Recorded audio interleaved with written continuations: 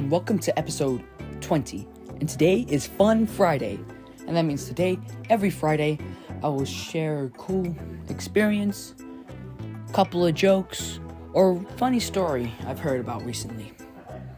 And today, I'm going to tell the story of the 50 cents.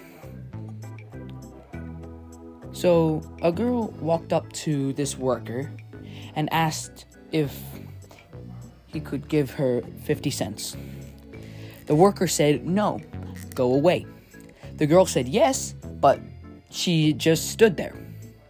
When the man noticed this, he started to yell at her to go away. Once again, she said yes, but didn't move.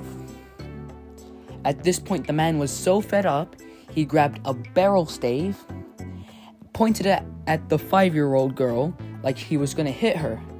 The girl then walked up to the man, looked him straight in the eyes, and said, "My mommy's gonna have that 50 cents.